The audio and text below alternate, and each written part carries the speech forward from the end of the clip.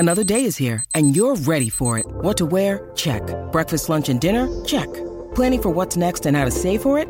That's where Bank of America can help. For your financial to-dos, Bank of America has experts ready to help get you closer to your goals. Get started at one of our local financial centers or 24/7 in our mobile banking app. Find a location near you at bankofamerica.com/talktous. What would you like the power to do? Mobile banking requires downloading the app and is only available for select devices. Message and data rates may apply. Bank of America N.A., member FDIC. This episode of Barca Talk is the first in a series of 3 that looks back at FC Barcelona's 2018-19 season. To hear the other 2, support the show at Patreon for just $5 a month. We have a link in the show notes, or go to patreon.com/BarcaTalkPod. That's patreon.com/BarcaTalkPod, all one word. All right, let's start the show.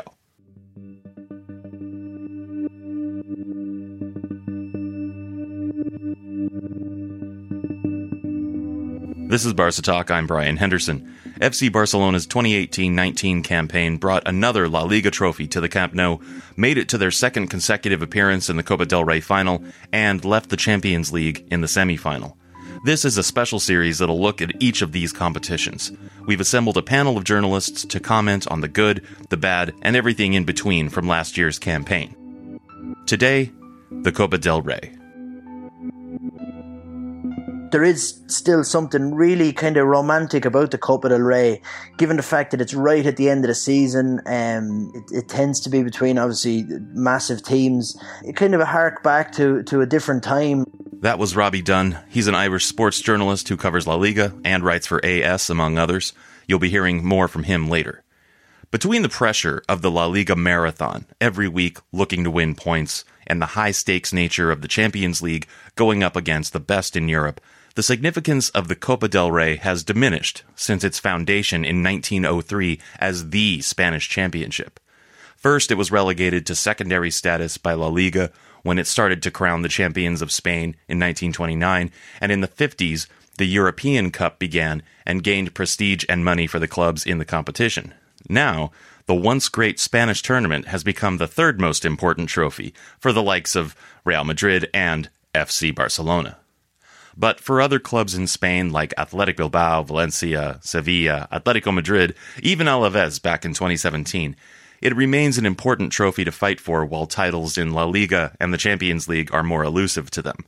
So if you're FC Barcelona, with deep pockets, a deep bench, and a desire to win the treble every year, how do you handle it? I think the most important, the key thing to be successful in club football is to have a very clear brand of play, a style of play, a brand of football, philosophy, whatever you want to call it, to have that really imprinted in your team.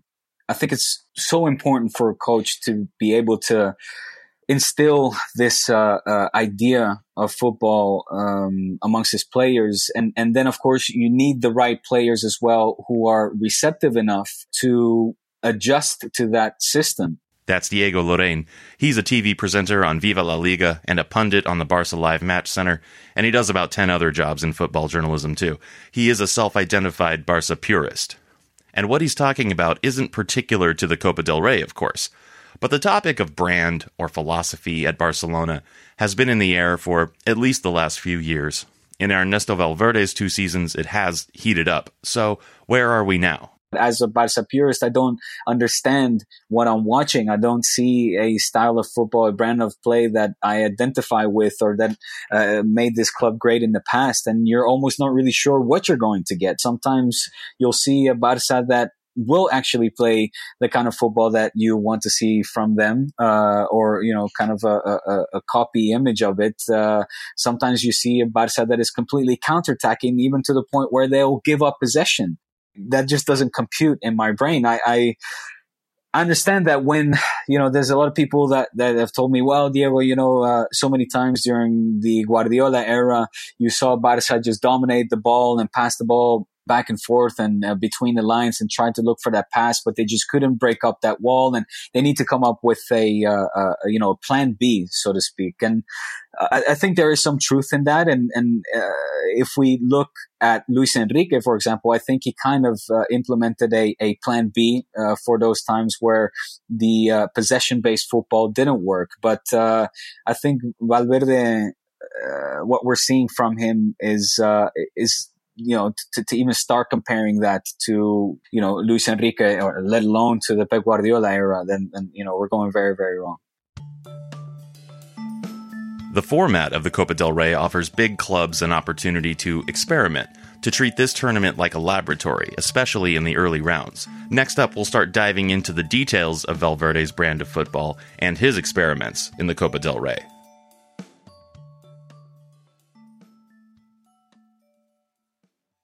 After the second, third, and fourth division teams have duked it out in the qualifying rounds of the Copa del Rey, whittling the field down from 83 teams to 32, FC Barcelona enter the competition. The round of 32 began the two-legged knockout style, all of the earlier rounds having been determined with a single match. Barca's first opponent was Control Leonesa from the Segunda B division, the same one that Barcelona B plays in, on the road in León.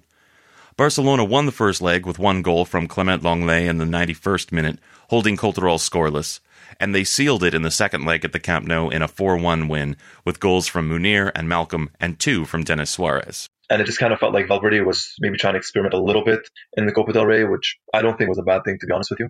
That's Roy Nimmer. He runs Mundo Albiceleste, a website and Twitter account that covers the Argentinian national team. This early round gave the most minutes to B team and squad players. Chumi and Juan Miranda came up from the B team for both legs, while Malcolm, Denis Suarez, and Munir got into the starting 11 as well, opportunities that they rarely saw in any other competition. So I'm all for giving the kids a chance because it's a grueling season. It's a, talking about 38 match season in the league, and who knows how many matches in the Champions League if you do make the final. Start a mixture of the kids, mixture of the senior players, see how they blend, type of thing. I don't think it was a bad idea, to be honest with you. Valverde gets a lot of stick from a lot of people, myself included, but that's not one where, he got that wrong. No, at all. I thought he did a formidable job, at least in the Copa del Rey, at least in the early stages. The round of 16 against Levante wasn't much different, though it was a big step up from a third-tier team in Cultural to a rival that ended La Liga in 15th place in Levante. The squad had changed with the loans and transfers of Munir and Denis Suarez. The starting 11 had more marquee players, with Coutinho joining the front line. He scored the only goal in the first leg on a penalty kick. This was also the debut of Jason Murillo at centre-back, on loan from Valencia. It was the first of only a few appearances for him. The first leg was a disappointment, losing 2-1 to Levante. The one who suffered most from it, though, was Juan Miranda. The young left-back was presumed to be a suitable backup for Jordi Alba on occasion at the beginning of the season, but after this loss he was not to be seen in any more first-team matches for the remainder of the season.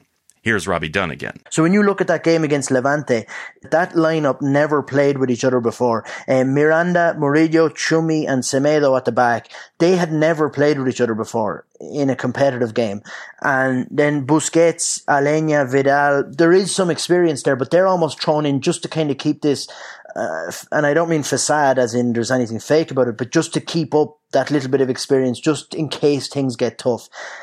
So it's not a brand new 11 that you're trotting out. But these players have never played with each other before. Malcolm, Dembele and Coutinho up front. I mean, these guys, and then what happens is that there's so much pressure on them at that point because they know the chances are so few and far between that they mess it up. They get inside their heads and then all of a sudden they don't know what to do. They freeze on the big stage. The second leg at the Camp Nou went better, Barcelona dispatching Levante 3-0 on 2 goals from Ousmane Dembele and 1 from Lionel Messi. And this was the pattern that emerged in this tie and continued through the semifinal. As Roy Nimmer put it, maybe it's a matter of, we've taken it for granted, a matter of, we'll make the final somehow, some way, and it's fine. That was a strategy for much of the Copa del Rey, the early stages in terms of let's give the kid a chance, see how it goes. And when it didn't work out, second leg, he went for the big names, the Messi, the Busquets, Suarez, and whatnot. The quarterfinal was just the same, if not worse, as the round of 16. Going up against Sevilla, the tie began with a 2-0 loss.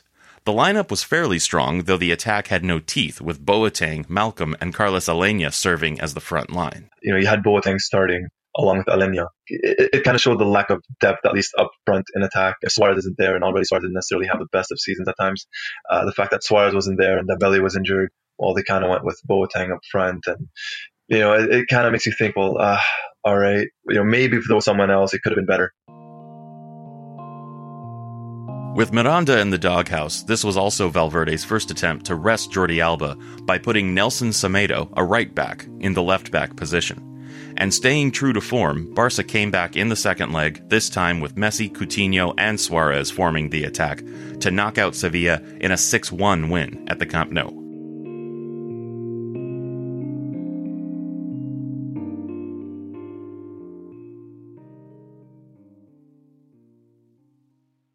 When the semi-final draw pitted Barcelona against Real Madrid, excitement for the tournament grew, though the competition between the two Spanish giants was not as tense as it has been in the past. Here's Diego. The relationship between at least the players is not as tense anymore, although I'm not going to lie to you, Brian, I was kind of one of those fans watching those games with a lot of excitement, because I like that. I like rivalries to be fierce, for the competition to stay ripe and healthy, and of course never to get out of hand and aggressive, or not too aggressive anyway. I don't want to see anybody get injured or people get their eyes poked out.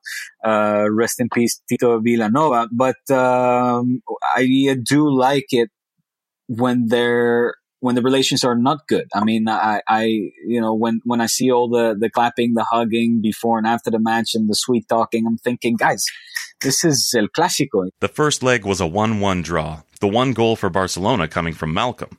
Despite the presence of Luis Suarez on the pitch, his ability to score goals seemed to be held back by the absence of Messi and a lack of chemistry with Malcolm or Coutinho.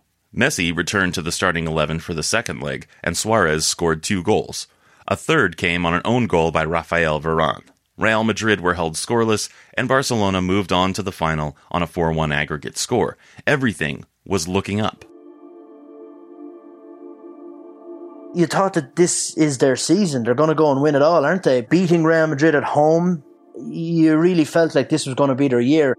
The semi-final was in February, when the league was still up for grabs, and Barca were in the round of 16 in the Champions League.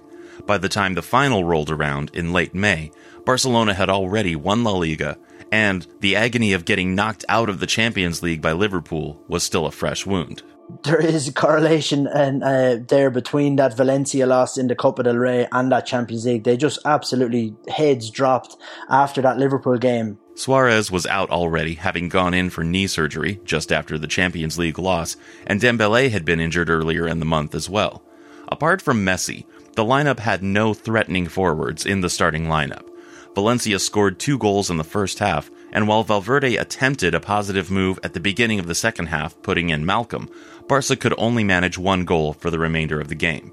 Valencia won the cup, and Barcelona's season ended with 1 trophy, when just weeks earlier they appeared to be on track for a treble. But everything can change in the final weeks. The big issue in this tournament had to do with the secondary members of the squad. The boys from the B team, the guys who ride the bench more often than not. They all have a hope of getting more time on the pitch in La Liga, maybe Champions League, or at least to carry on in the Copa del Rey. The only players in the final who were also in the first match in the round of 32 were the goalkeeper Silesen and Semedo, and he was subbed off in the second half of the final. If Dembele had not been injured, maybe he would have been there. There was a lack of integration of these players into the overall squad, and they were replaced with ease at a moment's notice. That must affect how they play. A good chance for some of the younger players to get some playing minutes with the first team. Not enough, in my opinion. There was not enough continuity shown for these players to really have a serious impact.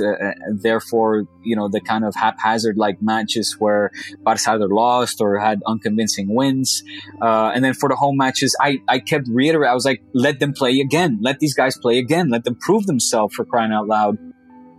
We have suggested on Barca Talk that perhaps the Copa del Rey would better serve the team in the long run if these players were given more faith and more minutes in the Copa del Rey, even if it means exiting the competition earlier. I would be on board. I would fully agree. Even if it means a first round elimination, honestly, so be it.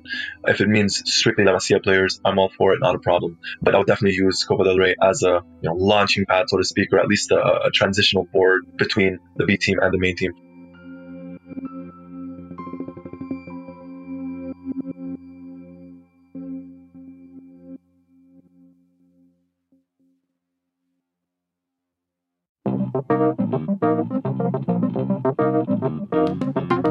Thanks to the members of our panel today, Robbie Dunn, Diego Lorraine, and Roy Nemmer. You can find them all on Twitter, and we have links to their Twitter accounts in the show notes. This has been a production of Barca Talk, written and produced by Brian Henderson with Gabriel Quiroga, music by Brian Henderson. Subscribe to the show on your favorite podcast app and listen to new episodes every Monday of the season. If one episode a week isn't enough for you, support the show on Patreon and get 2 shows a week, commercial-free. For just $5 a month, you'll get 2 regular episodes a week and access to all our special episodes, including the other 2 in this special series and our new Legends series. Visca Barça. Sports Social Podcast Network.